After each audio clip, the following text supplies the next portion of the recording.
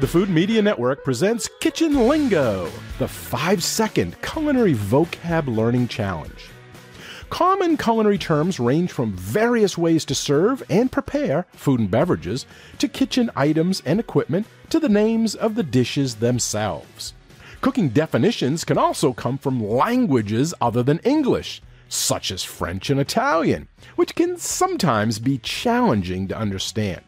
However, learning as many kitchen terms and culinary vocabulary as you can helps provide a fundamental knowledge for any food and beverage professional or enthusiast. Do you know what today's word means in the culinary world? Well, you will have 5 seconds before the answer is revealed. But if you need more time, you can always hit pause.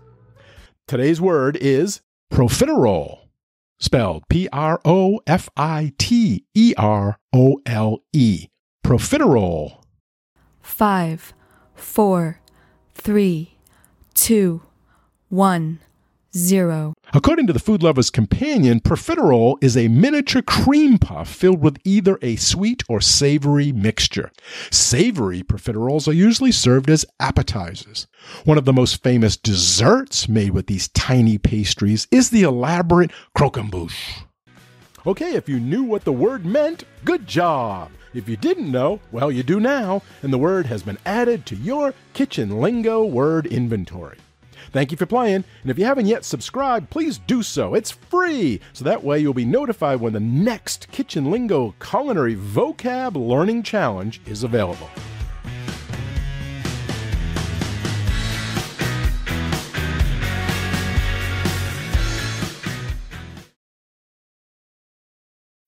When you need mealtime inspiration, it's worth shopping Kroger, where you'll find over 30,000 mouth-watering choices that excite your inner foodie. And no matter what tasty choice you make, you'll enjoy our everyday low prices, plus extra ways to save, like digital coupons worth over $600 each week. You can also save up to $1 off per gallon at the pump with fuel points. More savings and more inspiring flavors make shopping Kroger worth it every time. Kroger, fresh for everyone. Fuel restrictions apply.